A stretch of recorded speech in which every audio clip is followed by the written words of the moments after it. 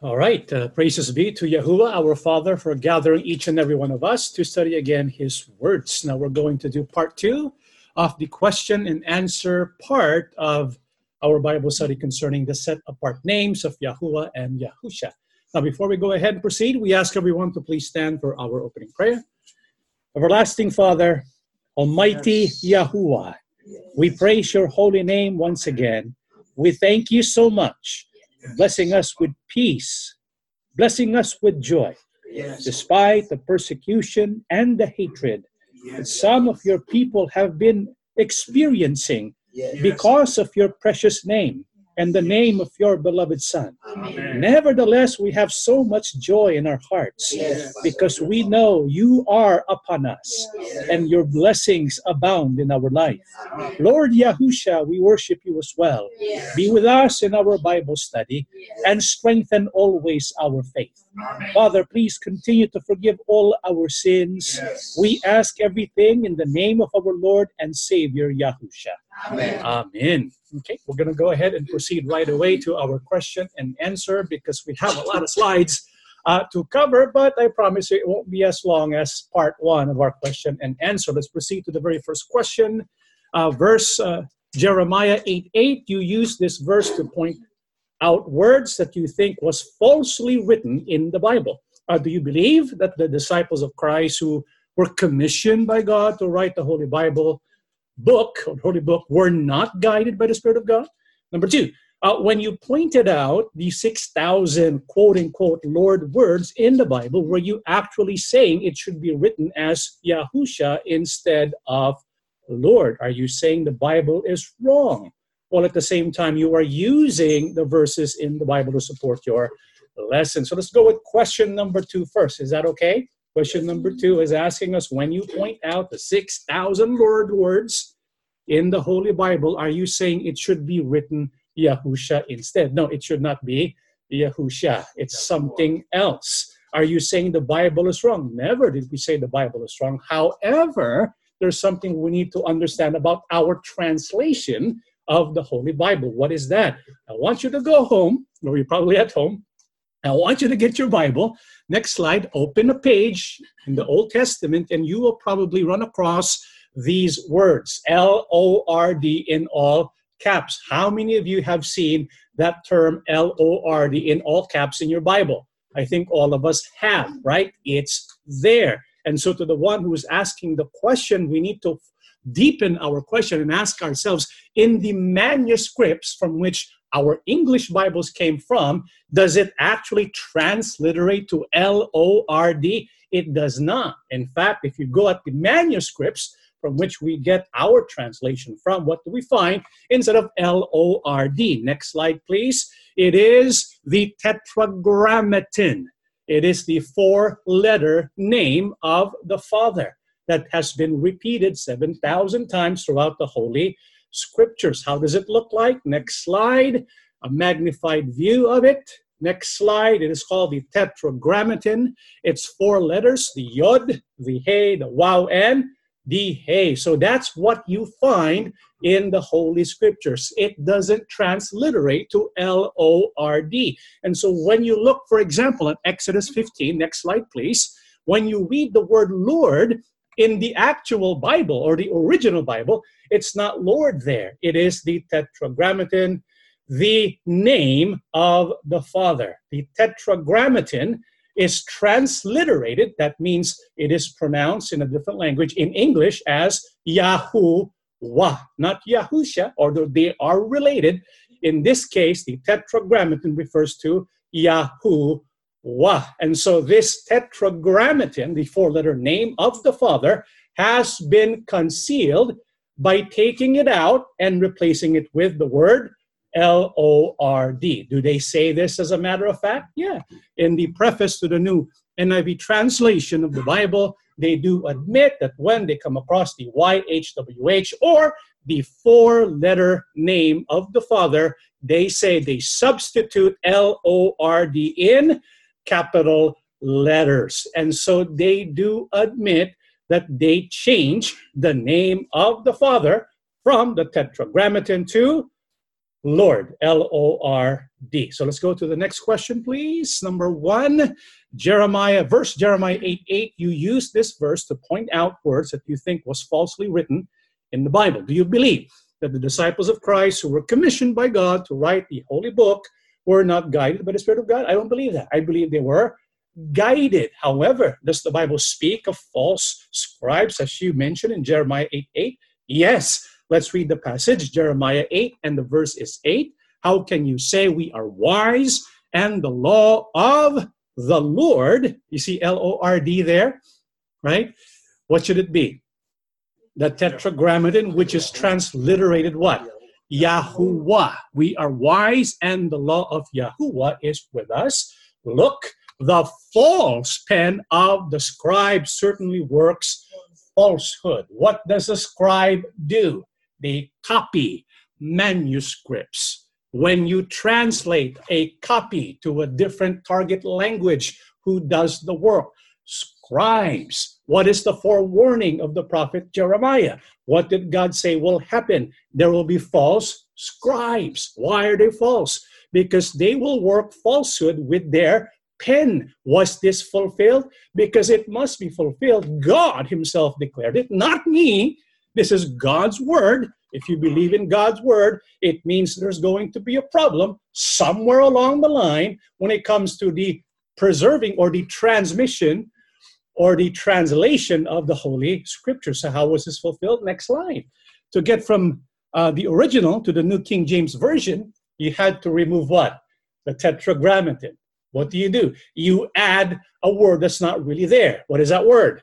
Lord. So you subtract and you add to the Bible. In my view, that is completely unacceptable. This is why I cannot use a Bible translation that purposely conceals the name of the Father and replaces it with Lord. So what we are saying, the Bible writers were not wrong, but time will come when the scribes who will copy the Bible and translate it will in fact do something that is falsehood. And this is a fact, not an opinion, because those who make the translation for the English have admitted to that fact. Okay, let's go to the next question. I don't know if you can read that. It's too tiny. Yeah, let me read it for you. Hi, Po. I'm curious why you are using BYNV Bible translated by Mr. Lou White. If you are fascinated by Hebrew, would it not be more prudent to use a more scholarly translation by Jewish scholars who speak the language and are entrenched in the Jewish tradition? They are the ones who truly understand the nuance, diction, and cadence of the language. I hope you are not being influenced by Mr. Lem White or Lou White. The name of God is not even spoken among the Jews because to them it is holy. It is only whispered like a breath by the high priest during the holiest day for the Jews, the Day of Atonement. I'm quite uncomfortable that Brother John's lesson is peppered with Hebrew words. What if he is mispronouncing them? And what if the pronunciation of the Tetragrammaton, as taught by Mr. White, is wrong? Have you ever considered you might be treading dangerous grounds? I hope if Brother John wants to further his studies with Hebrew and the Hebrew tradition, he would do it in a respectable institution or university. That's a very well thought out question. And it's a question that we should be concerned about because indeed we do use the BYNV Bible. The translator happens to be Mr. Lou White. And why are we using that translation? Next slide, please. We will still use other translations, and we still use other translations so long as we are not placed in the predicament of having to read Lord when it is a known fact that it is the Tetragrammaton that is there and not the term Lord, right? This is why when we want to make sure what we are reading is correct, is true, then we should use the translation whenever we come up with the term Lord in all caps, okay? However, it doesn't mean that we will not use other translations because we still use other translations. Do we use the work of Hebrew scholars? Yes, We respect their authority. We respect their expertise. After all, they were born with the Hebrew tongue. However, we need to be cautious. Why? Next slide, please. Why be cautious with Jewish scholarship? First of all, number one, because there's a bias against the Messiah whom they reject. They don't believe that Yahusha, Jesus, is the Messiah. Of course, there's going to be a bias there. And there's going to be an agenda in all these institutions that are run by the Jewish people because they have a tradition and they want an agenda that they promote. And so every institution, it could be the Dallas Theological School, the Fullerton Theological School in Southern California, every school, every institution, every group of people have an agenda that they are pushing. Isn't that true? Especially the Jewish people. Remember, they don't believe in the Messiah being our Lord, Yahusha, or Jesus Christ in other people's interpretation. So we need to be very cautious. What is the proof that there is Jewish influence when it comes to translations of Scripture? Why do we need to be cautious? I'm not saying reject flat out their scholarship. We need to be cautious. Why? What has been their agenda ever since the beginning, ever since the first century? Let's read from their book, because they have lots of books which are not biblical. Okay, it's not in the Bible, but they have the Talmud and other sources of their wisdom inside the temple during the time of Yahusha on earth, the first century, up until 70 CE, Common Era, or AD, when there was the reading of the blessing of Numbers 6:23 to 27. The utterance of the divine name was drowned out by the singing of the priests. And so even in the very first parts, or during the first century, during the days of Yahusha here on earth, they were already prohibiting people from uttering the divine name of the Father. And what did they do when they translated a copy, or took a copy and translated in a different language? What did they do? Next slide, please. Early on, the name, talking about the Tetragrammaton, right? Yahuwah. Early on, the name was written in Hebrew characters. You can see a picture of the papyrus that's written in Greek, but you notice the preserved Hebrew name, right? That's the Tetragrammaton. This was eventually changed by substituting the word kurios. What does kurios mean? It means Lord in Greek, Adonai in Hebrew. And so because they were translating the Hebrew scriptures into Greek, when they come across the Tetragrammaton, time came, they put kurios instead of the Tetragrammaton. The use of the Hebrew name was used until 135 CE.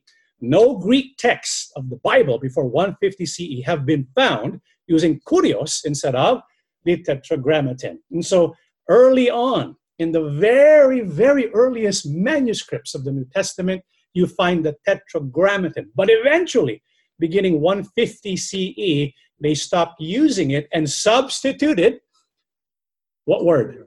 Kurios. Who do you think influenced this protocol? The Jews, because they did not want the name pronounced. That is their agenda.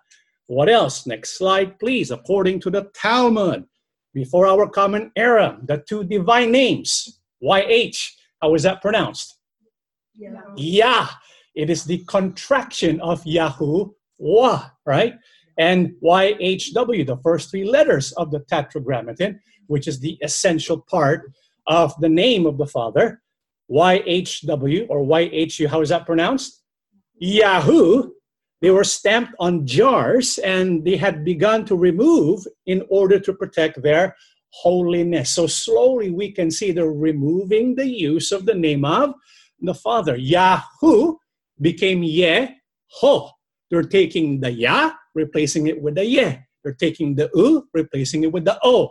And this is what happened after the Babylonian captivity because of the influence of the Babylonians in the language of the people of Judah when they were held captive there for 70 years. So we can see slowly what is happening with the name of the Father. It is being hidden and concealed. What else? Next slide, please. The name Yahu was removed in the first century by modifying all theophoric names ending with Yahu. Remember, when you look at scriptures, In the Old Testament, you will find names that contain Yahoo.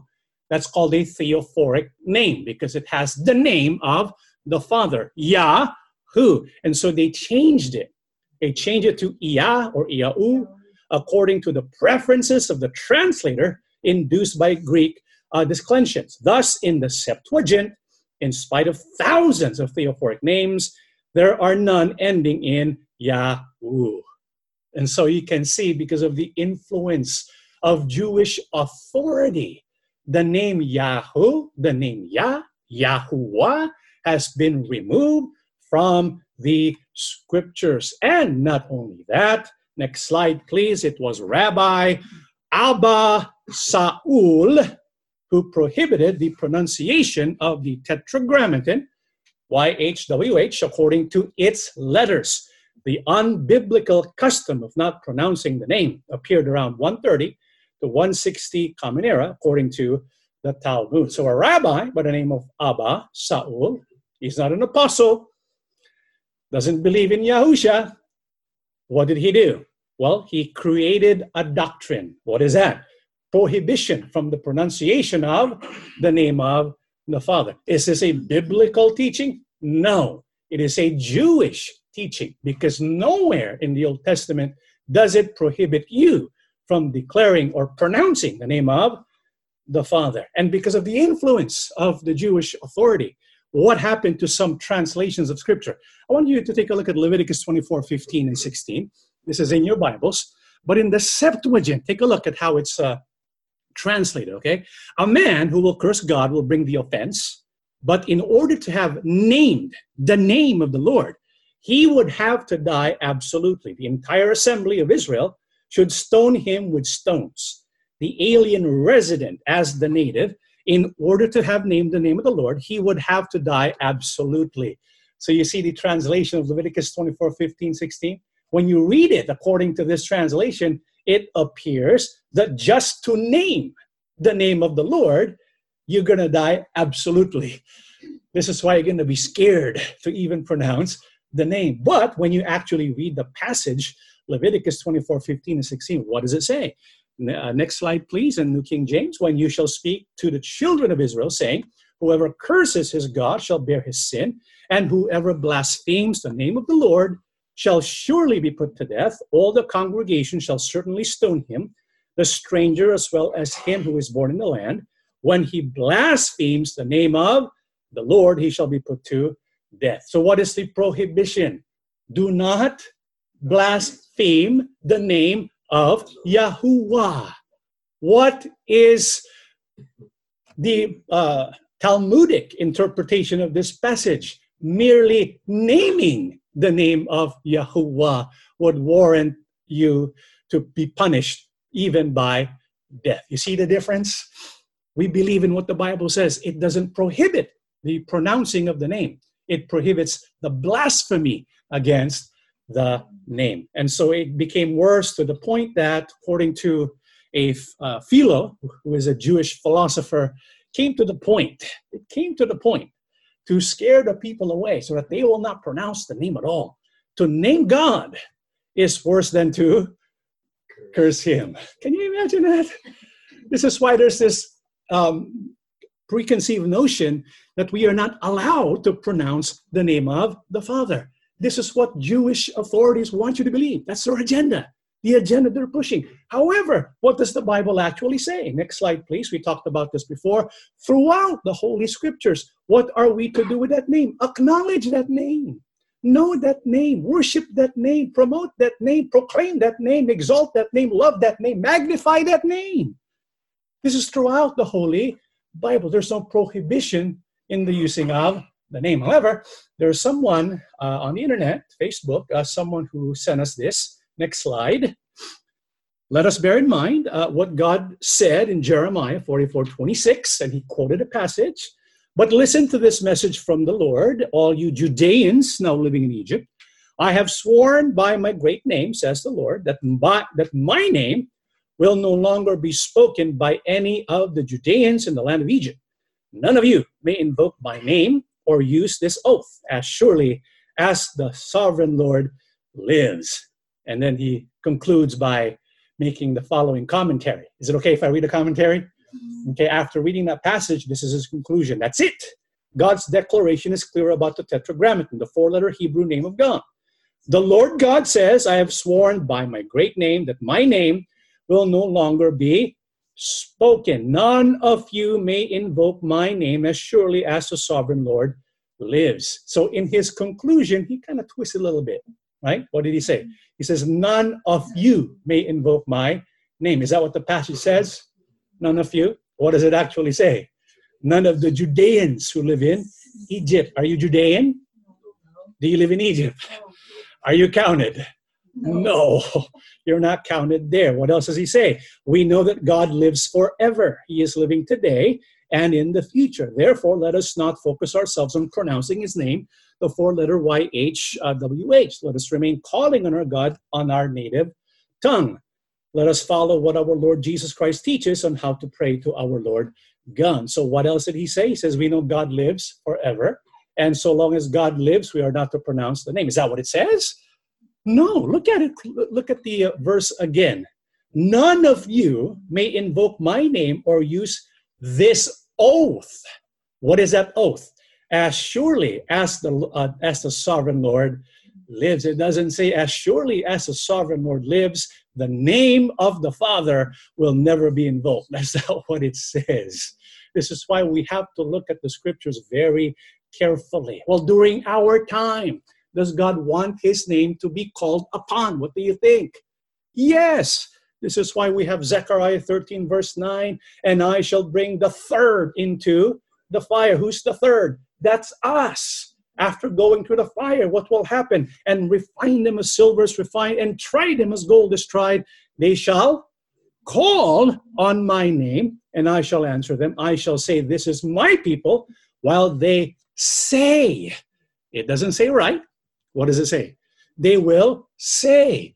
When you use the word say, you verbalize the name. What will they say? Yahuwah is my Elohim. Yahuwah is my God. Is it God's will during our time that his name be proclaimed? Absolutely. He wants us to call upon his name. Zechariah, the only one who says that. Joel 2, 31, 32. The sun is turned into darkness and the moon into blood before the coming of the great and awesome Yom of Yahuwah. I want to pause there for a while.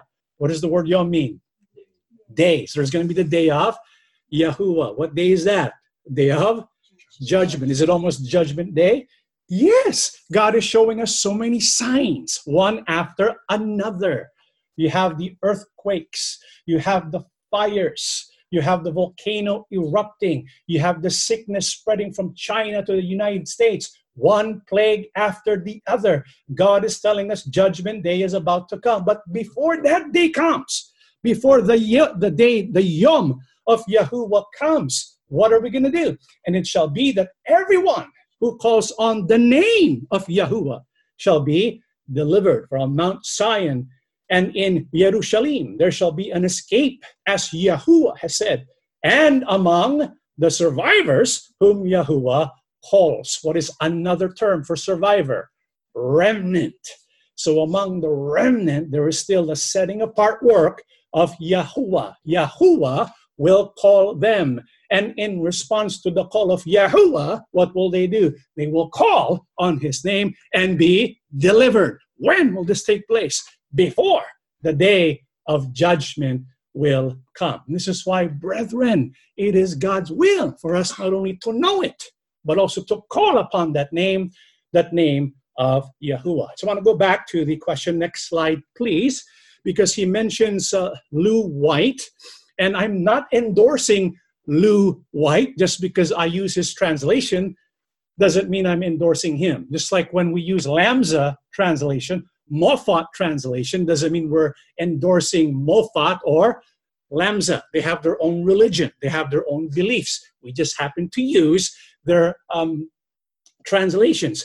I'm not endorsing any Hebrew scholar. This is why you notice ever since we started our journey together, knowing the name of the Father, I've not mentioned any Hebrew scholar to you, right? I'm not endorsing any gurus to you. Why not? Matthew chapter 23, verses 8 to 10. You must not be called teacher, because you are all equal and have only one teacher, And you must not call anyone here on earth Father, because you have only the one Father in heaven. Nor should you be called leader, because your one and only leader is the Messiah. Why do I not endorse you to any quote-unquote Hebrew scholar or Bible scholar? Because we only have one teacher. I want to direct you to him. Not me, not a scholar. Who? The Messiah. He's our one teacher. We need to rely on him and his leadership. This is why we endorse him, the Messiah, and not any so-called scholar. Next slide, please. And so we go to the last part. He says, what if Mr. White is wrong? Have you ever considered you might be treading dangerous grounds? I hope if Brother John wants to further his studies with Hebrew and the Hebrew tradition, he would do it in a respectable institution or university. Actually, a number of us have enrolled in a university. Well, it's not a university, but we're taking Hebrew classes at the, was it Peretz? Yeah, the Peretz Institution there in Texas. And our teacher is, we'll introduce you next time, but we're studying Hebrew together. Nevertheless, when we study Hebrew and when we study Greek, or even when we study the Bible, we should be cautious because we are indeed treading dangerous ground by default. You know why? Next slide. Revelation 12, verse 9. So the great dragon was cast out, the serpent of old, called the devil and Satan, who deceives the whole world. He was cast to the earth, and his angels were cast out with him. Why, by default, are we treading dangerous ground? Because there's what? A deceiver. Who's that? The devil. Who has he deceived? The Bible says the whole world. This is why if I were you, you should question tradition. When people say, well, the majority believe this, that should be a red flag. Why? Because the devil deceives the whole world. What do we need to do? We need to test everything. We should not accept any idea simply because the majority or tradition accepts such a belief. And so there's no perfect translation. There's none. This is why the INC uses many translations. Have you noticed that in the worship service? They're carrying so many Bibles, right? They have one lesson, and then they switch using different Bibles because there's so many different translations. We don't use just one translation. Why? Because none of the Hebrew scholars are what? Perfect. None. There's always deficiencies in all the different translations of the Bible. So what do we need to do to make sure that we are not deceived by the enemy, even when we use the scriptures? We follow the interpretation of the Holy Spirit. What is that? 1 Corinthians 2, verse 13. These things we also speak, not in words which man's wisdom teaches, but which the Holy Spirit teaches, comparing. That's the key thing. Comparing spiritual things with spiritual. And so to uncover, to expose a faulty error in the Bible that has crept in because of scribal error. How do we do that? We compare scriptural truth with scripture. We compare one passage with other passages in the Bible. Why? Because there can be no contradiction in truth. If there's a contradiction, there's something wrong somewhere, and we need to use the scripture to find out what that is. This is why we don't have just one translation. For example, Philippians 2, 5-6. In the TEV, it says, he, referring to Jesus, always had the nature of God. That's a faulty translation. Why? Because it contradicts the other passages of the Bible. Romans 9:5, the New King James, it says, of whom are the fathers. Christ came, what does it say? Who is over all, the eternally blessed God. That's a wrong translation, the New King James, right? Acts 20:28, Church of God. That's wrongly translated because God doesn't have blood, right? Isaiah 24:15, where we get islands from the sea. It says here in the New King James, coastlands of the sea. And in Isaiah 43:5 down to 6, instead of ends of the earth, it says distant corners of the earth. So there are different translations. What do we need to do so that we can come to the knowledge of the truth? Compare scriptural truth with scriptural truth. This is why we don't have just one translation. We use many translations and compare to make sure we find the truth revealed in Scripture. Let's go to the next question. It's 4 questions, actually, from this brother or sister, I don't know.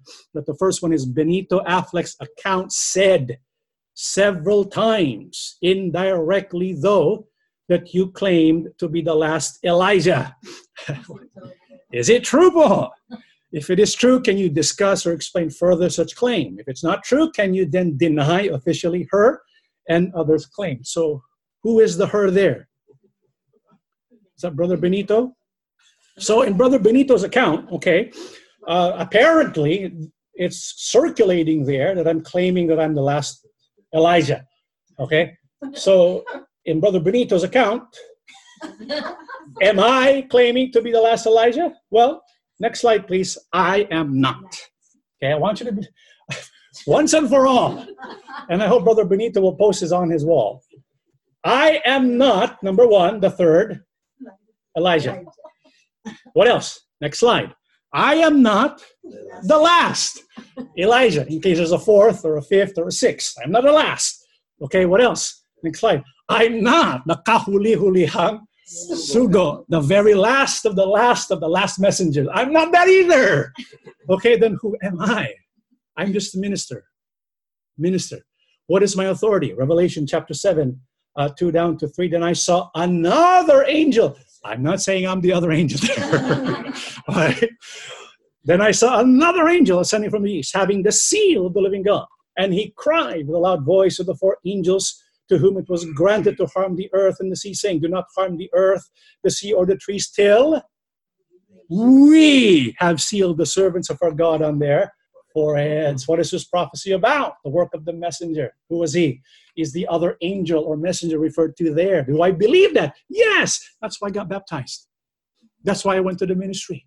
I got the authority to work together with the last messenger. How so? Through the sealing function of the messenger. And because of the sealing function, according to the prophecy, do we have a part in it? Yeah, because he's not the only one doing the work of sealing. What does it say? Until we.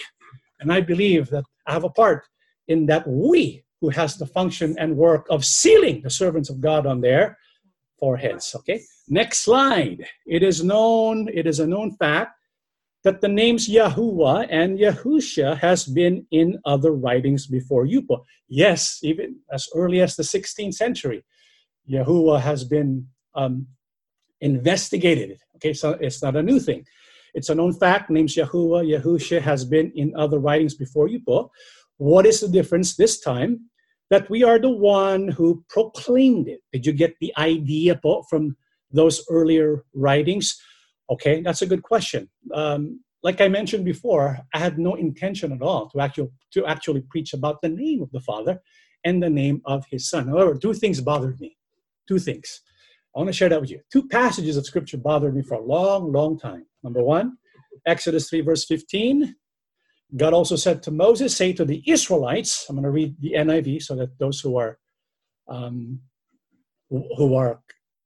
maybe they don't really like the BYNV version, at least they can look at this passage. God also said to Moses, say to the Israelites, the Lord, L-O-R-D, the God of your fathers, the God of Abraham, the God of Isaac, and the God of Jacob, has sent me to you. This is my name forever, the name by which I am to be remembered from generation to generation. And so the Bible mentions God himself is the one speaking, right? And he mentions something about his name. What is that name, by the way? It's a tetragrammaton. L-O-R-D, hidden by L-O-R-D, is Yahuwah. That's what I believe, right? And so when God showed up to Moses, he said, this is my name. And what did he say about his name?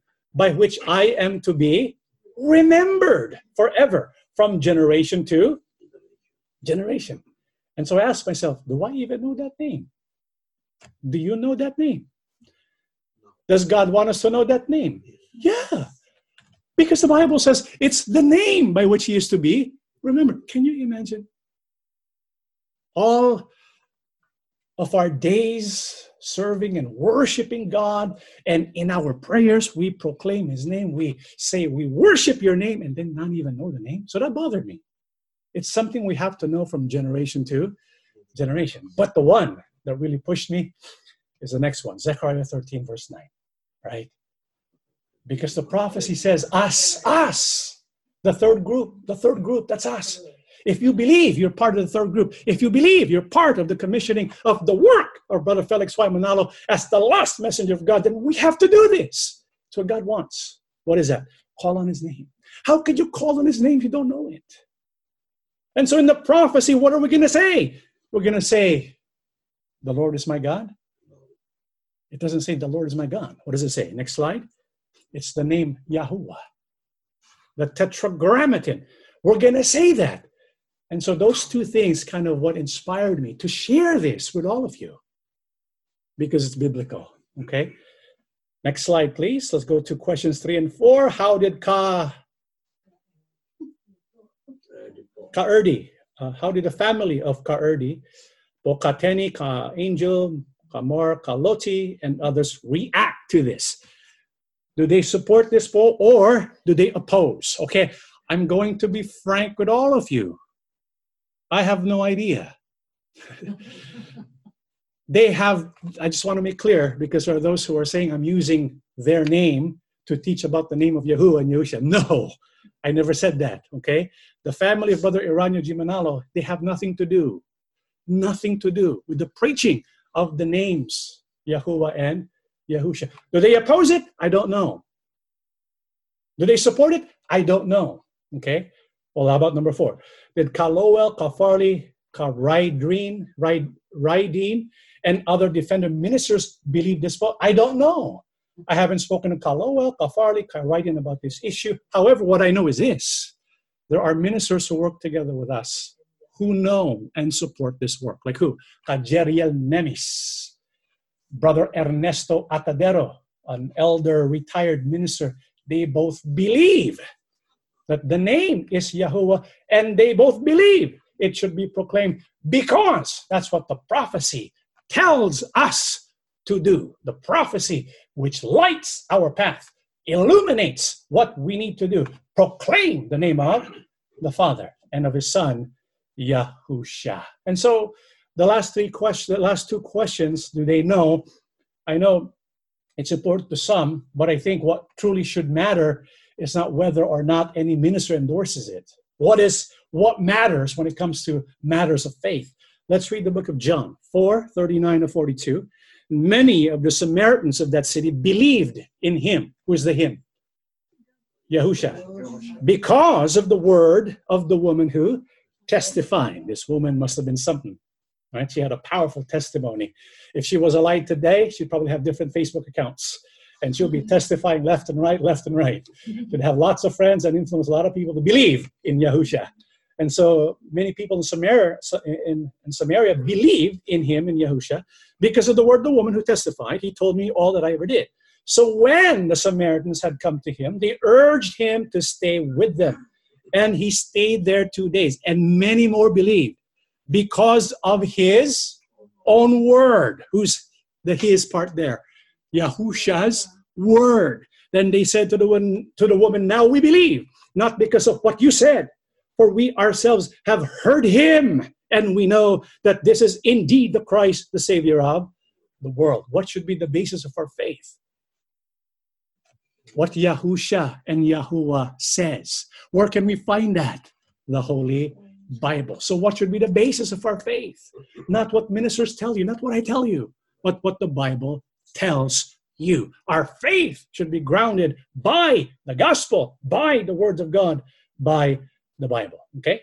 Let's go to the next question. When we pray to our Father, you've done this before, then switch to pray to our Messiah. Like midway in your prayer, I better pray to the Messiah. Right? And so you make a switch, and then you forget you're praying to the Messiah and you pray, Father. Sometimes that happens. Am I right? It happens, right? Is that taught in the Bible book? Did the Bible instruct people to pray that way? Did the apostles pray directly to our Almighty, then switch to pray to our Savior? Didn't the apostles pray to our Heavenly Father, to him alone, through our Lord Yahusha's name? That's a good question, right? Because when we pray, even when it comes to a congregational prayer, like what we're going to do later on, I also pray to Yahusha before we end the prayer. Now, is this a command? This is an instruction? I don't believe it is, which is why this question was very difficult. I had to really think about that one. Is it a command of God that you have to pray to both? Because when you look at Scripture, what does Yahusha say? In John 16:23-24, in that day, you will no longer ask me anything. I tell you the truth. My Father will give you whatever you ask in my name. Until now, you have not asked for anything in my name. Ask and you will receive, and your joy will be complete. So we are to ask the Father in the name of Yahusha. That much we know. However, is it commanded that we also pray to the Mashiach or the Messiah? It doesn't say that. However, is it wrong? No. What's the proof? Let's go to the next slide. Acts 7:55-60. But he, being full of the Ruach HaKodesh, what is that? Full of the Holy Spirit. Who was this? This was Stephen. He was in trial, and if you are in a trial, you're not allowed, according to Jewish law, to use or pronounce the name of Yahuwah. That would mean instant stoning, okay?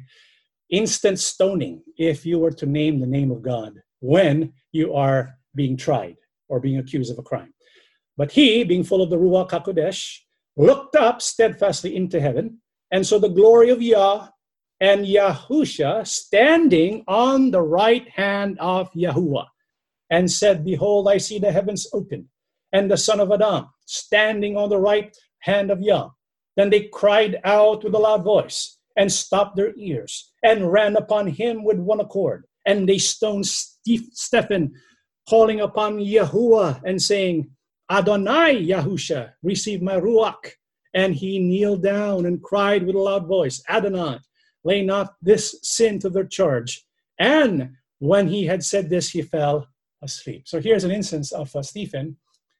When he looked up to heaven, he saw who?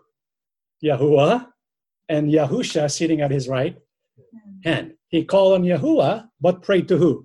Yahusha. What did he say to Yahusha? Receive my spirit. What else did he say to his Adonai, to Yahusha? Lay not this sin to their charge. And after that, he died, or he fell asleep. So I don't think there's anything wrong with praying to the Father. At the same time, before you end the prayer, you also pray to Mashiach. I don't think there's anything wrong with that. It's not specifically commanded. As far as I know, when the INC was practicing this, it was not until later on, right? It wasn't practiced in the early parts of the history of the INC. Okay. All right. Let's go to the next question. This is a perplexing question, but it was submitted, so let's go ahead and discuss it. Based on Jeremiah 25:11, Israel was held captive in Babylon. What kind of sin did Israel commit? A or B? Is it because of Jeremiah 23:26-27? John said, because they forgot the name of God and idolatry. Or is it B? Leviticus 25:3-4, disobedience to Sabbath. In addition, no pronunciation ever existed for tetragrammaton. This is a known fact. Prove that Yahuwah, the name of your God, small g, is not man-made invention. All right, that's a lot of questions there. Let's go with the first one. Based on Jeremiah 25:11, what kind of sin did Israel commit? Let's read 25:11 first. And this whole land shall be in desolation and astonishment. I want you to remember that word astonishment, okay? Desolation and what? Astonishment. And these nations shall serve the king of Babylon how many years? 7 years. Serve the king of Babylon, meaning they're going to be captives of Babylon, captives of the king for 70 years. What was the reason behind the captivity? We read 25:11. Let's find out the cause. 25:4-7. Take note, we just went up the verse, right? To get the context. And the Lord has sent to you all his servants, the prophets, rising early and sending them, but you have not listened, nor inclined your ear to hear. They said, repent now, every one of his evil ways and his evil doings, and dwell in the land that the Lord has given to you and your fathers forever and ever. Do not go after other gods to serve them and worship them, and do not provoke me to anger with the works of your hands, and I will not harm you. Yet you have not listened to me, says the Lord, that you might provoke me to anger with the works of your hands to your own hurt. So if we are going to use Jeremiah 25, and we know in 25 verse 11, they have been appointed to be captives in Babylon. What is the cause of their captivity? It's because they did not heed the words of the prophet. What were the words of the prophet? Do not go after other gods to serve them and to worship them. What is that called? Idolatry. And so because of their idolatry, what has God decreed? In his anger, God decreed them to 7 years of captivity in Babylon. And so let's go back to his question. And so based on 25:11 itself, we already know the answer, right? But he's making us choose between one of the two. Is it because of Jeremiah 23, 26, 27? John said, because they forgot the name of God and idolatry. So let's go to Jeremiah 23, 26 to 27. Next slide. There it is. How long will this be in the heart of the prophets who prophesy lies? Not only did God have a problem with the people themselves, but also the prophets. The teachers were also lying. How long will this be in the heart of the prophets who prophesy lies? Indeed, they are prophets of the deceit of their own heart, who try to make my people forget my name by their dreams, which everyone tells his neighbor, as their fathers forgot my name for Baal. And because they forgot the name of the Father for Baal, because of their idolatry, what has God decreed to them? We'll stay in Jeremiah 23, 26, 27. Let's go to Jeremiah 39, 40. Therefore, because of their sin, idolatry, because they forgot the name of the Father, and they went after Baal and served them just like their fathers. And so what did God say? Therefore, behold, even I, will utterly forget you and forsake you, and the city that I gave you and your fathers, and will cast you out of my presence, and I will bring an everlasting reproach upon you, and a perpetual shame which shall not be forgotten. And so because of what they did, they forgot his name, and because they turned to idolatry, to Baal, God says you're going to go to perpetual shame. Your city will be destroyed, will be cast out of his presence. They will go to a captivity in Babylon. Okay, so let's go to the question again. So I select part A. Part A. But he's giving us another choice. Leviticus 25, 3 down to 4. Disobedience to Sabbath. Is it disobedience? I was curious of why he wrote, he put Leviticus 25, 3 to 4. So let's go and take a look. It says here, 6 years you shall sow your field, and 6 years you shall prune your vineyard and gather its fruit. But in the 7th year, there shall be a Sabbath of solemn rest for the land, a Sabbath to the Lord. You shall neither sow your field nor prune your vineyard. Please try to help me understand. I'm trying to process this. I see no connection whatsoever with Leviticus 25, 3 to 4 and Jeremiah chapter 23 and even chapter 25. Do you see any connection? Because when you read the context, there's no mention of Sabbath at all. What is mentioned is idolatry, forgetting the name, Baal, right? And so next slide. And so I choose A. That's my answer, A. It's because of the idolatry. It's because they forgot the name of the Father. Is that backed up by the Bible? Absolutely. From the verse that has been mentioned. Prove that Yahuwah is not a man-made invention. We will later, not now, later. Let's go to the next question, please. These next questions is being passed out propagated by an INC minister. I'm not going to mention his name because I love him. He's a minister, and so I'm assuming this has the backing of INC. And so the first one is the teaching about the commissioning of the messenger based on Revelation 7:2-3 was present in the ministerial lessons taught by the Sugo in 1915, 1916. Brother Felix Waimanalo also successfully defended this position in a debate with Bishop Jussi Makada in 1919. Therefore, the doctrine on Pasugo was taught even earlier than 1915 and not just years later, okay? The teaching concerning the humanity and non-deity of Christ was successfully defended by the Sugo in a debate with Reverend Amando Tanco in Malabon in 1914. This doctrine, therefore, is known by the brethren by that time or even earlier, contrary to Dizon's claim that the doctrine was just taught years later. Okay, all right, so I'm glad he clarified that, give us dates. I did not know the dates, but he knows the dates. Nevertheless, it confirms what we said. What is that? Next slide.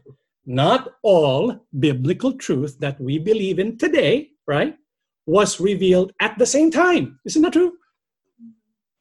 The dates can be changed. I mean, I don't know the exact dates. Nevertheless, it's still true. As a matter of fact, the whole reason why this topic was even brought up was to prove a point. What is that? That there are doctrines that we believe in that was not taught by the Sugo. For example, did the Sugo ever reveal INC, gathering in the far west? Did he? No. Did he reveal about Rome? No. How about the prophecy in Jerusalem? No. How about the prophecy in Greece? No. Did the Sugo reveal about the prophecy of the second woe of the book of Revelation, Revelation chapter 11? No. It was not taught by the Sugo. Do we believe it? Yes. Why? It's in the Bible. It was taught by Brother Eranio G. Manalo. And so if you're going to say, well, we cannot believe it because it was not taught by the Sugo, then are you saying Brother Eranio G. Manalo is the last of the Sugo? Do you see the point? Why do we believe it? Because when it was taught by Brother Eranio Manalo, because it's in the Bible. Isn't that the same thing with what we're doing now? Just because the Sugo is no longer with us, it doesn't mean that the restoration work of God will stop. It goes on until we reach perfection and completion of our faith. Okay? All right, let's go to the next slide. He continues on. Dizon's position is also flawed in using the terms not yet revealed at that time, which I guess I did mention that, right? The epistemological distinction in divine knowledge is expounded as follows. I'm going to read this. Revelation is the act of or process of giving his law or command to man. God gave to man his laws in different ways. For example, God gave Moses the 10 commandments. Okay? Inspiration is the act of committing to writing all the laws and decrees given by God. For example, God commanded Jeremiah, the prophet, to write in the book the words of God. Canonization is the process of gathering God's written laws into a single compendium. The Hebrew canon of the Holy Scriptures is the evidence of this. Transmission is the process of translating God's word into different languages or dialects for the purpose of evangelization and religious education. Last is illumination, which pertains to the process of spreading the words of God through his appointed messengers or preachers. So this whole definition of how you gain divine knowledge separated into how many parts? Revelation, inspiration, canonization, transmission, and illumination came from Rivera, Leonides, and Manyebong Jensen. Okay? Who are they? I have no idea. But he used it. Okay? He used it so that he can say, when I said not yet revealed at that time, the word revealed I used there is wrong. Does that make sense? First of all, when I said not yet revealed at that time, was I referring to Rivera, Leonides, and Manyebog's definition of revelation? No. What definition was I using when I said not yet revealed at that time? Matthew 10, 26, 27. But don't be afraid of those who threaten you, for the time is coming when everything that is covered will be what? Revealed. That's the word I'm using. Not Rivera and Manyebong's definition of revealed. You know, I mean, it probably has its uses, but I don't even know who they are. So I never use that, okay? So everything that's covered will be revealed, and all that is secret will be made known to all. What I tell you now in the darkness, shout abroad when daybreak comes. What I whisper in your ear, shout from the housetops for all to hear. So Yahushua, our Lord, is telling us time will come. Time will come. In other words, there's a time when everything is covered. But there's going to be a time when everything that is covered will be what? Revealed. That's the word revealed that I referred to when I said not everything was revealed at the same time. It's a process, right? In fact, the word revealed, what does it mean? Next slide. It comes from the word, the Hebrew word G60, the Greek word G601. Apocalyptos, what does that mean? Next slide. It means to take off the cover, to disclose. Remember, it says, when everything that's covered will be revealed. You know what has been covered for a long time? The name of the Father. Yahweh. It's been covered for such a long time. But Yahushua says time will come when everything that's been covered, it will be revealed. In what sense? Not in a sense that God is going to show up and show it to you directly. No, we're not using Rivera's definition. We're using the biblical definition. It's going to be uncovered so that we can see it. That's what it means. Okay? But he goes on from there after using Rivera's definition. He says these are the mistakes that we made. Next slide, please.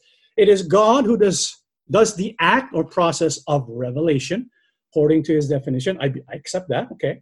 The act of evangelization of the messenger up to the present church administration is the process of what? Illumination. So you take what has been revealed, what has been written, what has been canonized. You take all that and you use it, you illuminate from that. This is the work of the messenger and the work of the church administration. Do we believe that based on their definition? Okay, we can accept that. No problem with that. Number two, neither he nor his Yahusha Christology can claim continuity with the messenger because these on himself is not a God-appointed messenger or preacher. So he's telling that we cannot claim continuity. So let's go ahead and look at that. To claim continuity, we need to be sharing in the work of the messenger. What is that? Illumination. What does it mean to illuminate? To bring light.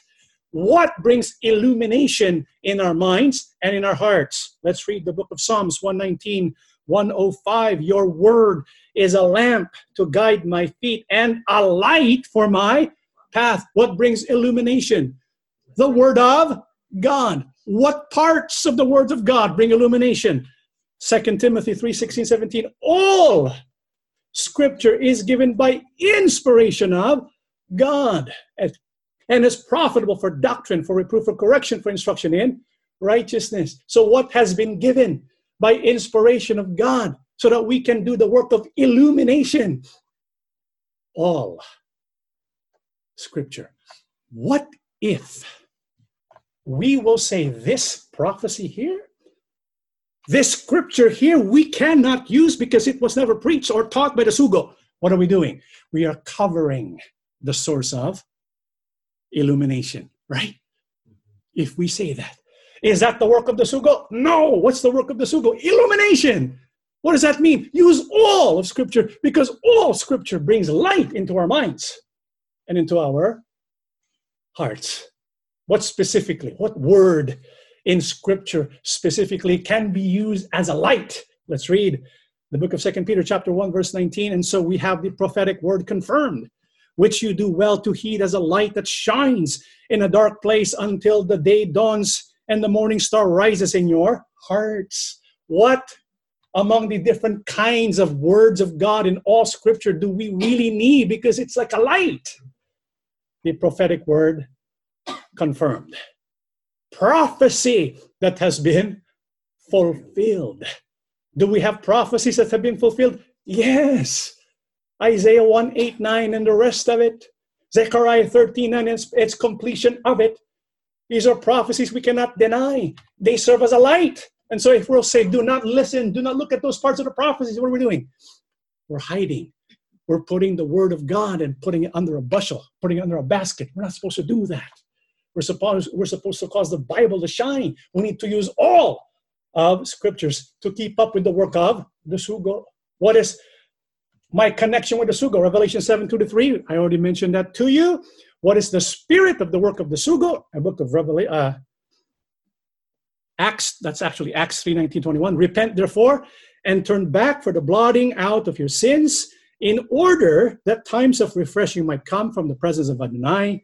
And he sends Yahushua Mashiach, pre-appointed for you, whom heaven needs to receive until the times of restoration of all things, of which Elohim spoke through the mouth of all his Kadesh prophets since of old. This was the passage used by Brother Erdi about what needs to happen before Judgment Day can come. What is that? Everything has to be what? Restored. This is why it's called the third Elijah. What is the spirit of the work of the third Elijah? To restore not some things, to restore not most things, but to restore what? All things. When it says all things, could it possibly include the name? I believe so. Why do we believe that? Because it's an important part of who we are. We're the people of God. We don't know the name of God. How can you be the people of God? You call him Father, you don't know his name. How can you be a child of God? Right? This is why in the book of Ephesians 5:27, why do we need to keep in the process of restoration? He did this to present her to himself as a glorious church without spot or wrinkle or any other blemish. Instead, she will be holy and without fault. Perfect. Can you imagine? We're going to go to God and go to his son. By the way, what is your real name? That would be a fault, isn't it? A blemish. You see, in the process of restoration, we head towards perfection. That's the spirit of the work of the sugo. The work of the sugo, the spirit of it, is not complacency. What is it? Restoration. Towards what? Perfection. And that's what we're doing. We cannot stop. We have to move forward because that's the spirit that God has given the sugo that we adopt as members of the Church of Christ in these last days. Let's go on. Next slide, please. He says, this is what I said. Do not believe in what I say. Believe in what we have read in the BYNV and etc. translation. Did I ever say that? First of all, he added some words there. That's what you call deception, right? When you add things that I never said. I never said that. Do not believe what I say. Believe in what the Bible says. That's what I said. But for the sake of argument, let's follow along, okay? A critical-minded listener would pause and think, how can we believe what you have just read in the BYNV and etc. when it was you? You yourself said not to believe in what you say. The listener would be bewildered with the strange loop reasoning. And so he said, if the listeners would listen critically and I say, do not believe in me, believe in what the Bible says, but I'm saying for you to believe the Bible, then it's going to be a strange loop reasoning, right? Which makes sense if you don't really understand what it means. And so if we apply this type of logic with what the sugo said, what did the sugo say? Next slide, please. This is what the sugo said. Do not believe in Manalo. The words that I teach you are not mine. So if you apply that logic, then what he is claiming is that the sugo is also engaged with strange loop reasoning. You see, he doesn't know what it means. What does it mean? It simply means do not trust in Manalo. Trust in the Bible that Manalo reads. That's what it means. And that's also what I meant. That's what we're trying to get at. Do not believe in the preacher. Believe in what is being preached. Do not believe in the one preaching. Believe the word of God that's being preached. That's the essence of it. And so I hope he understands it this time. Next, here we can easily spot Dizon's contradiction. Okay, at one hand, he says that the New Testament was written in Greek, and on another, he says that Jesus' name must be in Dizon's own interpretation of Paleo-Hebrew. A critical-minded listener would ask, then why don't you stick on the actual name given in the extant manuscripts, or what they had back then, which were Greek and Aramaic, Jesus for Greek and Yeshua for Hebrew, instead of speculating back further to Paleo-Hebrew. If a Filipino person's given name in 2002 is John, would you force him to be called Juan, since the Spanish conquistadores came first before the American colonizers, a time context wherein John is not even born? Of course not. Wait a minute. Are you sure about that? Of course not. It actually depends on the father, right? If the father wants to use a name that was used before, Juan, in honor of his great-great-granddad, then even if he lives in 2002, it's going to be what? Juan, not John. Do you get it? See, it's about the one giving the name and receiving the name, especially the one giving the name. For example, next slide. My daughter's name is Jenna. That's how it's spelled, Jena. What's the common spelling of Jenna today? Double N. It's like, Dad, why did you call me Jenna with a one N? So in our time, it's Jenna. But because I'm the father, I'm the one who chose the name and gave it to her. I gave that name because it has a meaning. You know what the meaning is? I actually haven't told her yet why it's Jena. You know what it is? J is for John. Duh. Right? Anna actually stands for my mom's name, Esterlinda Nadella. This is why there's no double N, because then Esterlinda Nadella would be gone. That's just only one N, Jenna with one N. And so there's a meaning behind that name that goes and that transcends the culture of the time, because the time says Jenna, right? Not Jena. So the point is, when it comes to the name, I want you to keep this in mind. Next slide.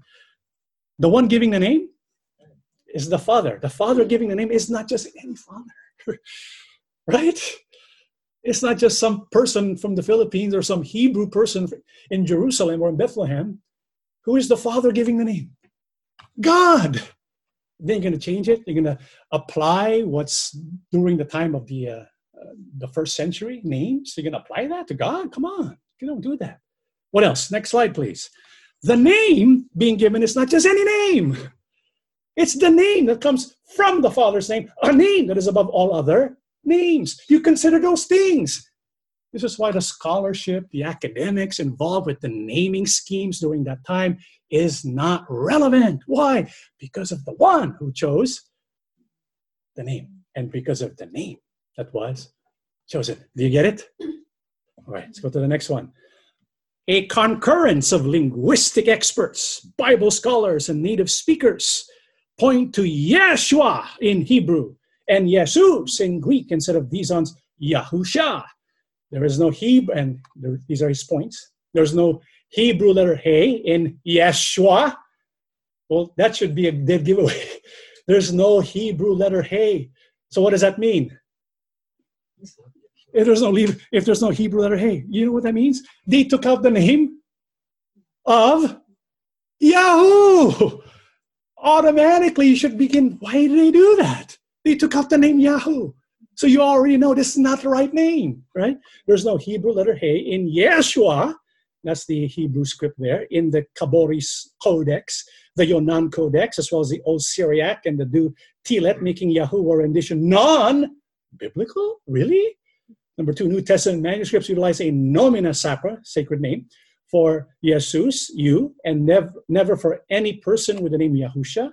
The correct transliteration of Yod, Hirek, Shin, Shuruk, Furtiv, Patayin, Patayin, I hope I'm pronouncing that right, is expounded or spelled in English as follows. Y-E-S with inverted circumflex above, or Shua with a sign of a rough breathing, and not Yahusha. So Yeshua is their conclusion. So he says, because of all these linguistic experts, Bible scholars, native speakers, remember what I said before about tradition? What do you need to do? You better be careful with tradition, right? Most likely they have been deceived. And I want you to think about this. These linguistic experts and native speakers, next slide. These linguistic experts and native speakers reject Yahusha, Jesus, as the Messiah. And you're going to rely on them? Right? What else? Next slide. These Bible scholars he speaks of, they believe Yahusha, Jesus is God. All these Bible scholars, they can give you theology, volumes and volumes of work which supposedly prove that Jesus is God. You're going to believe that? Of course not. Right? And so why are you going to use that argument? Doesn't make any sense. What else? Next slide. You know why these linguistic experts, Bible scholars, and native speakers all point to Yeshua? You know why? Next slide. Because they're looking at the wrong word. They're focusing on the wrong name. What name are they focused on? The name that came after what? The captivity. They're not focused on the restored name. Why? Because when you do academic research, when you go to an institution, a university, you leave God out of it. This is why when you do studies, like for example, we're trying to explain the Exodus in terms of a scientific point of view. You try to explain the miracles from a scientific point of view, right? You come up with different explanations because you can't put God in it. Because it will be anti-scholarly. They will call you, well, you're not fit to be a scholar because you put in God in there. You know, as people of God, we don't rely on human wisdom. We rely on what?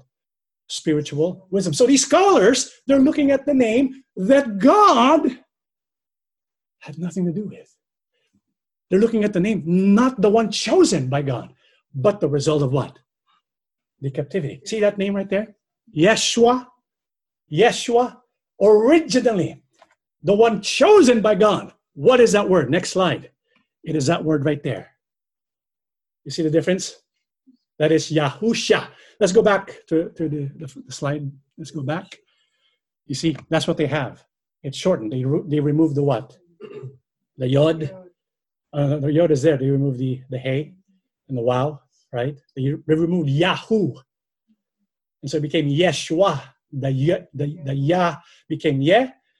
And the U became O, okay? And so let's go back to the next slide. This is supposed to be this. It's a compound name with the name of Yahuwah and also the verb which means to save, okay? Next slide. And so the shortened form, the reason why they use the shortened form is to remove the name of, they call it Yahweh here, but to remove the name of Yah, Yahu. This is why it's no longer Yahusha. It's what? Yeshua. Very different. When did this happen? Next slide. The yellow is Yahusha. The green is Yeshua, which is what scholars are fixated on, not the name that is given by God. And so they come up with, this happened after when? The exile. Okay? And what is a name? How is this manifested in the Bible? Nehemiah 8 verse 17, the Bible mentions Yeshua, son of Nun. Right? This was after the exile. But what is the actual name of this Yeshua, son of Nun? Next slide, Numbers 13:16. It's actually what? Yahusha. And I want to direct your attention now to what Moses did right here. Okay? Because this is key to knowing the name of Yahusha. What did Moses do? He changed the name of Husha to what? Yahusha.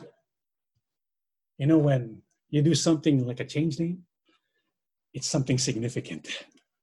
There are no accidents in the Bible. There's always a purpose. Always a purpose. What is that? God is hinting at the name of the one typified by Joshua or Yahusha. Because Joshua, the son of Nun, Yahusha, son of Nun, he delivered the people of Israel to the promised land. There's going to be another figure who will deliver the people of God to the real promised land. His name is Yahusha also. Do you see that? So what's the restored name? Yahusha. During the time of the captivity or after the captivity, who also was named Yeshua. Next slide. Ezra 3:2. This Yeshua, son of Yotzadak and his brothers and priest, the high priest, his name was Yeshua. Right? But we know Yeshua, wait a minute. This is the name after the captivity. And so how is it going to be restored? That's when you turn to prophecy. See, the Bible scholars and the linguistic scholars, they don't turn to this prophecy. They look at the academics involved, right? The linguistics of that time without consulting the prophecy. What does the prophecy say? There's going to be a man and he will be high priest. He'll be called the branch. He will sit and roll on his throne. So he's going to be king and priest called the branch. Who is that? The Savior. And look at the spelling of the name. Next slide, please. Yahusha. Yahusha. Yahusha is the restored name. That's the name God chose even before Mashiach was born. Did you get that? This is why you don't apply the names during the time of the first century, because that name is ancient, determined by God, and it's his name in his son's name. Next slide, please. This is why when the name was given, it was Yahusha, given by an angel, right? From God. Because if that didn't happen, they probably would have used Yeshua. So God made sure you're going to use a restored name. What is that? Yahusha. And that's the name that is above all names. Next slide, Matthew 1, 6 to 7. And so that name Yahusha is a restored name, an indication that God has restored his people. Because look at, before the captivity, it was what? Yahoo. You see the Yahoo?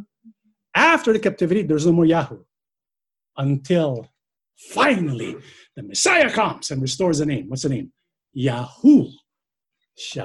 That's why Yahusha is the correct name. Okay, let's go to the next slide. All right, someone is sharing. Sister, watch Jeff Benner's videos. This is my name, parts 1 and 2. If Yahuwah is the name of God, it must have a meaning in Hebrew, but it does not. Are you sure? All Hebrew names must have meaning. He said, Yahweh has a meaning. Okay, so you can watch those videos. You go to YouTube and look up Jeff Benner and look at the nature and name of YHWH and Yeshua. Okay, just look it up and you can watch those 2 videos. Well, what did he say in those videos? Next slide. He said, in my opinion, the pronunciation of the name Tetragrammaton is what? Yahweh. That's a new one. Yahweh. Okay, not Yahweh, not Jehovah, not Jehovah, not Yahuwah, but what? Yahweh. Well, how did he make or formulate a conclusion which he says is his opinion? How did he come up with that? Let's go to the next slide. He uses Exodus 3, 14 and 15. God said to Moses, I am who I am. This is what you are to say to the Israelites. I am has sent me to you. God also said to Moses, say to the Israelites, the Lord, which we know as the Tetragrammaton, the God of your fathers, the God of Abraham, the God of Isaac, and the God of Jacob has sent me to you. This is my name forever, the name by which I am to be remembered from generation to generation. So he used this passage to come up with the name. What did he use? He used I am. You see that? I am has sent me to you. What is the Hebrew of the word I am? It is Haya. It's from the root word Haya. Next slide. Right? I am who I am is a dynamic meaning. And so it could mean all of this. I will exist because I will exist. I exist because I exist. I am who I am, which is common. I will be who I will be. I am that which exists. It comes from I am who I am, depicted by the Hebrew words Eheye, Asher, Eheye. Okay, so where is I am there? It's Eheye. The word Eheye means I am. So he took the root word Haya, where he derived Eheye, Haya, right? And then he came up with different points of view. Next slide. First person of Haya is Eye. So Eye is a Hebrew word. Second person is Tiye. Third person is Yiye. He is. And so he says the name could be Yiye, which is he is. However, he also said, he added, Haya has an equivalent Hebrew word. What is that? Next slide. Haya and Hawa. Okay. Haya means I am. Hawa means I am. They both mean the same thing. I am. So instead of using Haya, he used Hawa. And he looked at different points of view. And he looked at the third person point of view, and it is Yahweh, which is he is. Therefore, the pronunciation of the name of God is Yahweh, the third person point of view of I am or Hawa. And he says, next slide, all Hebrew names are words with meaning. Therefore, names like Jehovah, Yahweh, Yahuwah, Yehovah, etc. mean nothing in Hebrew. And he said, this is my opinion. Okay, I want to give us our point of view. First of all, to point out some of the possible errors. I don't want to, sound arrogant or anything, but in my point of view, Exodus 3, 14 and 15, when we look at that, the name that was given by God, which is mentioned like 7,000 times, is it I am? Is that the name? No, it's the Tetragrammaton. He didn't say, my name is I am. He didn't say that. He didn't say, my name is I am who I am. He didn't say that. That's a description of the name. That's the definition of the name. This is why the name that he gave should match the definition, right? He didn't say, my name is the third person of I am. He didn't say that. He said, I am has sent me to you. It's a description of who he is. The self existent one. I am. That's Haya. Okay? And so we're going to Yahuwah. We'll look at Yahuwah, and we will use the words that he used to get Yahuwah. Is that okay? He used these two words, if you still remember, Haya and Hawa. Okay? What do those two words mean? Haya means what? I am. What does Hawa mean again? I am also. Next slide, please. So we have Haya and Hawa. So I am. What are we looking for? The word who. What is the Hebrew of the word who? It's Asher. Also, it is who. Strong's Hebrew 1931. He, who, him, same, such, this, wherein, which, who, the same meaning as Asher. So let's plug that in. Next slide. You got Hawa, Haya, Hawa. These are the root verbs, remember, Haya and Hawa. And so what do you get? Haya, who, Hawa. I am who I am. Look at that word. Haya, who, Hawa. Drop the prefixes ha. Those are prefixes. Drop it. What do you get? Ya, who, wa. Right? What does Yahuwah mean? I am who I am. Did we use the Hebrew words he used? Yes. Does it have a meaning? Yes. What does it mean? I am who I am. This is why Yahuwah is the name, in my opinion. Right? All right, let's go to the next one, which is also a Jeff Benner video, the pronunciation of the name. Let's go to, in that video, he mentions different he starts out with telling you every language has a grammar and a pronunciation guide, okay? Which is true, right? But the grammar he uses the modern Hebrew, not the one during the time of the Bible, and he will admit that. And so he comes up with different variations of names. Next slide. Yeva, Yehovah, Yehovi, Yevi, Yehovi, Yevi. There's a lot of different combinations that you can come up with using the rules of Hebrew pronunciation, okay? And so where did he get these different pronunciations? Next slide. He said in his website, you can go to his website, in the Masoretic Hebrew text, which include the Nikodat, we find 6 different spellings for the name of God. So to come up with these list of 6 different spellings of the name of God, he used a system of dots, which is called the Nikodat.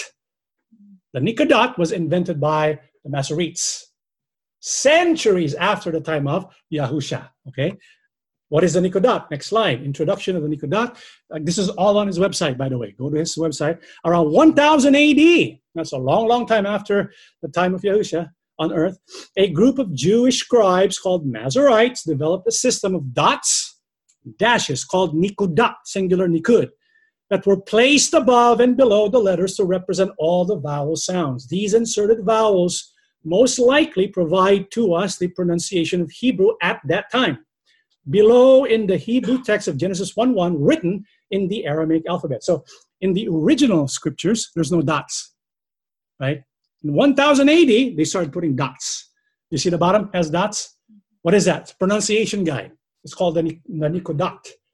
Okay, what did he say about the Nikodat system? Next slide. As I mentioned previously, the ancient pronunciation of Hebrew may have been lost to us over time, but it can be assumed that the vowel sounds inserted into the text provide us the pronunciations of Hebrew at that time, 1000 AD. So he's saying there's doubt about the pronunciation, even as late as 1000 AD. But the question is the traditional pronunciation of 1000 AD the same as it was in 1000 BC? What do you think? That's like 2,000 years ago, 2,000 year difference. It's going to change. Unfortunately, there's no way to answer this question because the early manuscripts, when they discovered the Dead Sea Scrolls and they saw the early manuscripts, it had no dots. There was no pronunciation guide. It's different from the Hebrew that we have today. Different. This is why you can't use that system and apply it for the name of God. So what does he say? Was the name, next line, was the name of God pronounced these 6 different ways? Probably not. For over 2,000 years, Jews have forbidden anyone from pronouncing the name. So rather than placing the correct Nikodat in the 4-letter name, they place a Nikodat from the words Adonai Elohim into 4 letters of the name. The purpose of that is so that when they read it, when they come across a name, they say either Adonai or they say Elohim. But the translators, they use the vowels from Adonai and Elohim, and they inserted it into the Tetragrammaton to form a hybrid name like Yehovah or Jehovah. Okay, that's where it came from. So what was his conclusion? The bottom line is there are many possibilities for the original pronunciation of the name, and all we can do is make educated guesses. I am often asked what I believe the original pronunciation was, and my educated guess is, we talked about it, what is it? Yahweh. See my video title, This Is My Name. So I hope you are able to see, when it comes to the name, when it comes to the scholarly work, the academic work, there's so many different variations, right? Any scholar can defend one name. There's so many scholars that defend Yahweh. I know because I looked at all the different names. And you'll be saying to yourself, my goodness, how are we supposed to know? There's so many scholars that defend Jehovah. There's so many scholars that defend Yehovah. There's so many scholars that defend Yahweh. And now I guess Yahweh, that's the new one to me, right? So all these scholars, they can come up with different ways to defend the name, right? Which is why people say, forget it. But you know what? I want to share with you a recent scholar, the Encyclopedia Britannica.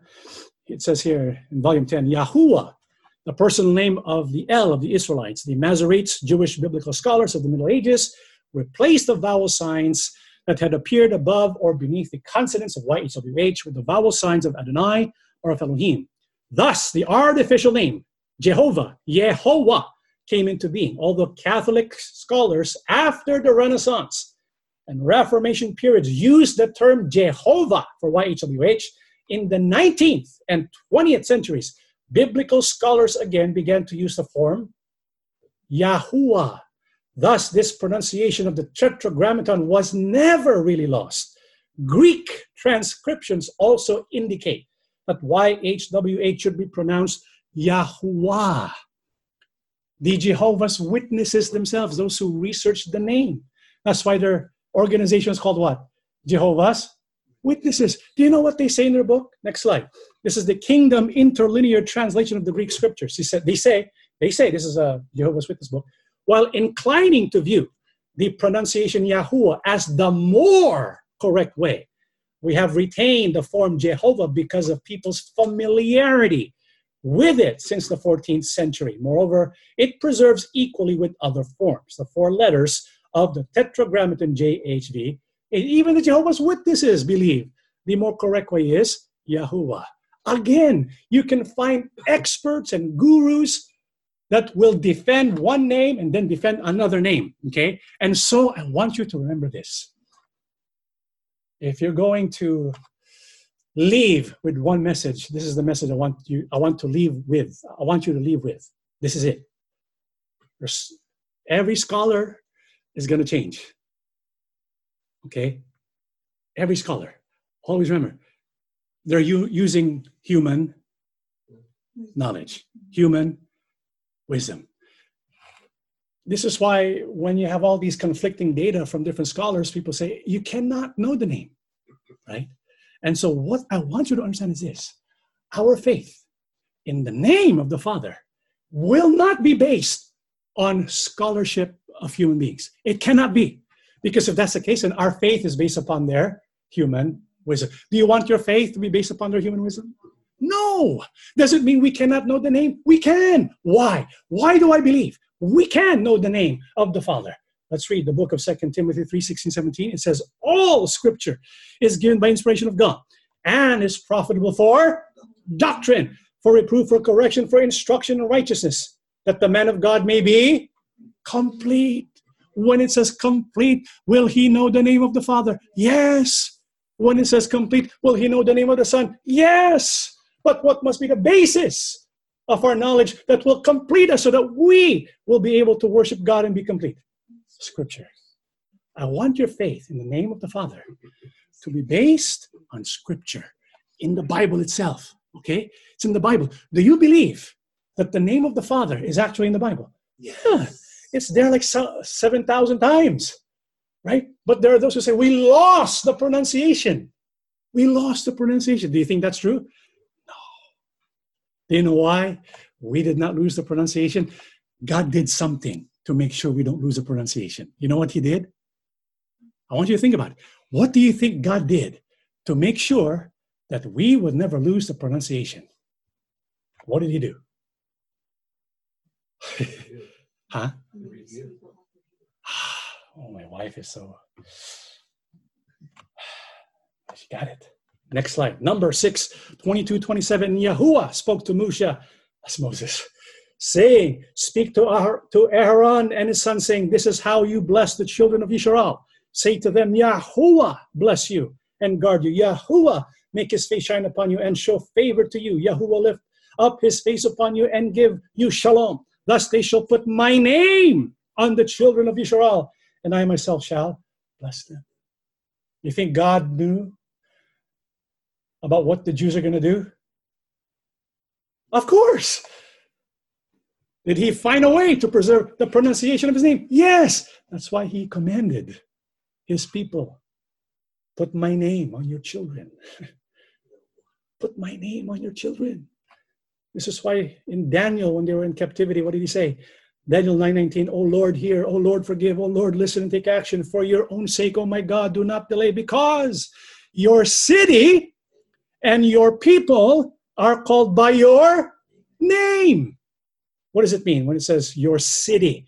Next slide. It comes from the Hebrew word ir, which means city, town, or population of a city. So the population of the city of God, the people, will be called after his name. Is that true? Next slide. There are some 100 names of Yisrael. If you look at the Holy Scriptures, you will find all these names. Yashayahu, Chephaniyahu, Nehemiah, Micaiah. All the major prophets have the name Yahu. 72 that end with Yahu, 27 that begin with Yahu, 1 with Yahu in the middle. And so the name Yahu, which is the essential name of God, is found where? In the names of God's people. This is why we know how to pronounce it. Nobody debates concerning how you pronounce the name of Isaiah. Everyone agrees it's Yahu. It's not debatable. It's Yahu. So what does that tell you? Any name. This is why from now on, brethren, it doesn't matter what scholarships, what scholarly evidence they come up with, what linguistical evidence they come up with. If it doesn't start with Yahu, I'm going to throw it out. And I want to make life easier for you. You're going to probably run across different names. If it doesn't start with Yahu, throw it out. If it starts with Yahu, it has a fighting chance. Because it has to have the name Yahu. Because that's the name of the Father. Okay? Well, wait a minute. How about the last part of Yahu? How is that pronounced? Did God provide for that? Yeah. Let's go back to Daniel. It says your city and your people are called by your name. What's the name of the people of God? Yahudah. Next slide. Yahudah and Yahuwah are familiar. Just take out the D. What do you get? Yahuwah. And so it's in the Bible, right? Do you want to know how to pronounce the name of God? Yes. It's in the Bible. Yahuwah. Why are we sure? Because the Bible tells us the pronunciation guide is in the people of God who bear his name. Yahuwah. This is why, brethren, there's no need for us to doubt it. However, just to make sure, those who are watching and are sitting on the fence concerning the name Yahuwah, the name Yahusha, this is what I want you to do. Next slide, please. Next slide after that. Bible says if you need wisdom, ask our generous God, and he will give it to you. He will not rebuke you for asking. Why not go to your God privately in a room, kneel before him, open your heart to him, and ask him, Father, is your name Yahuwah? Ask him. I challenge you to do that by yourself in a room. Ask him, is your name Yahuwah? Pray to him. Because the Bible says if you need wisdom, ask him. You see, brethren, I believe we can be complete if we will use all of Scriptures and if we will ask Him for wisdom to use the Scriptures. He will reveal His name to you. And once you know His name, we have a responsibility. What is that? Next slide. 2 Timothy 2:19. However, the solid foundation of Yahuwah stands firm, having this seal. Yahuwah knows those who are His. And let everyone who names the name of Mashiach turn from wickedness. We know the name Yahuwah, the name that He gave to His son Yahusha. If you know that name and you name that name, you have a responsibility. What is that? Turn away from wickedness. Why? Because you represent that name now. We represent that name wherever we go. If we call His name Yahuwah, Yahusha, and then we do something wicked, or we post on Facebook curses, we're going to blaspheme that name.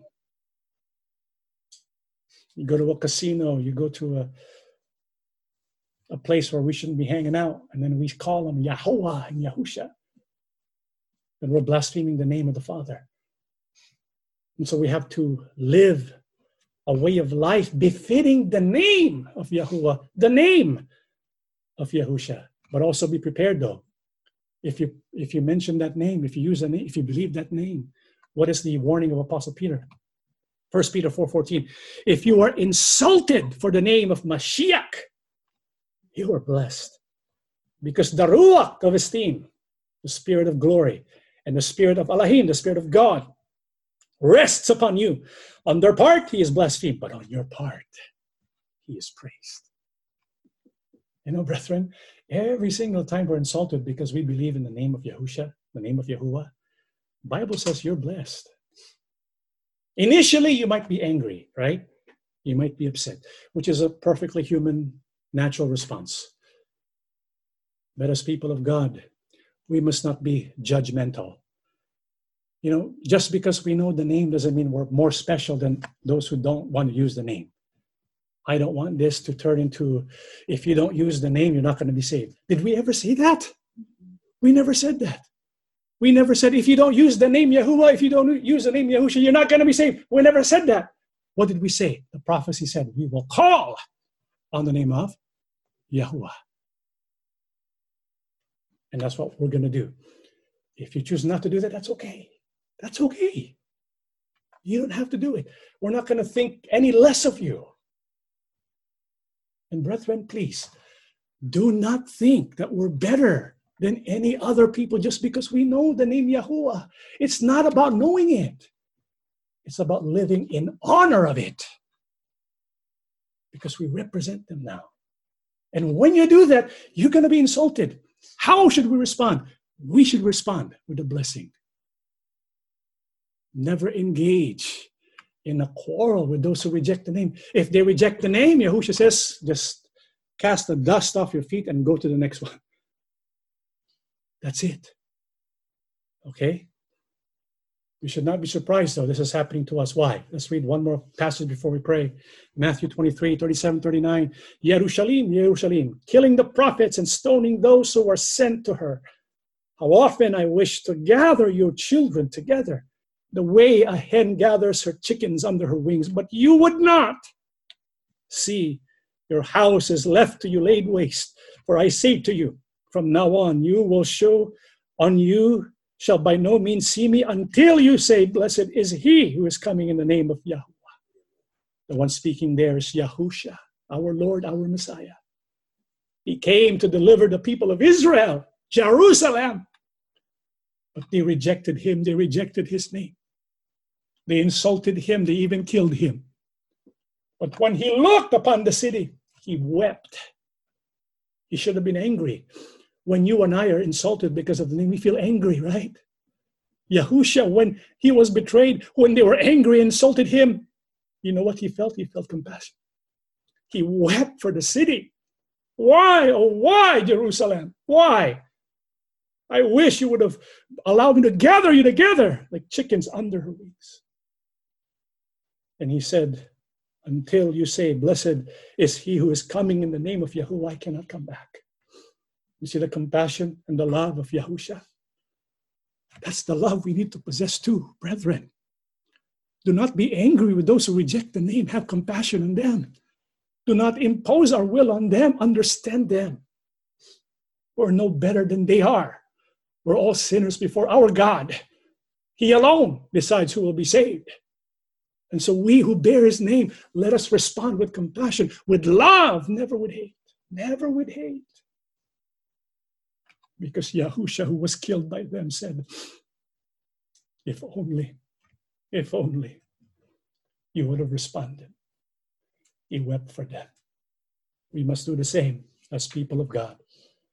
Let us properly represent the name of Yahuwah, Yahusha. If we're insulted, oh, praise the Lord. Praise the Lord. Because we're sharing in the suffering of our Mashiach. And that means more than gold.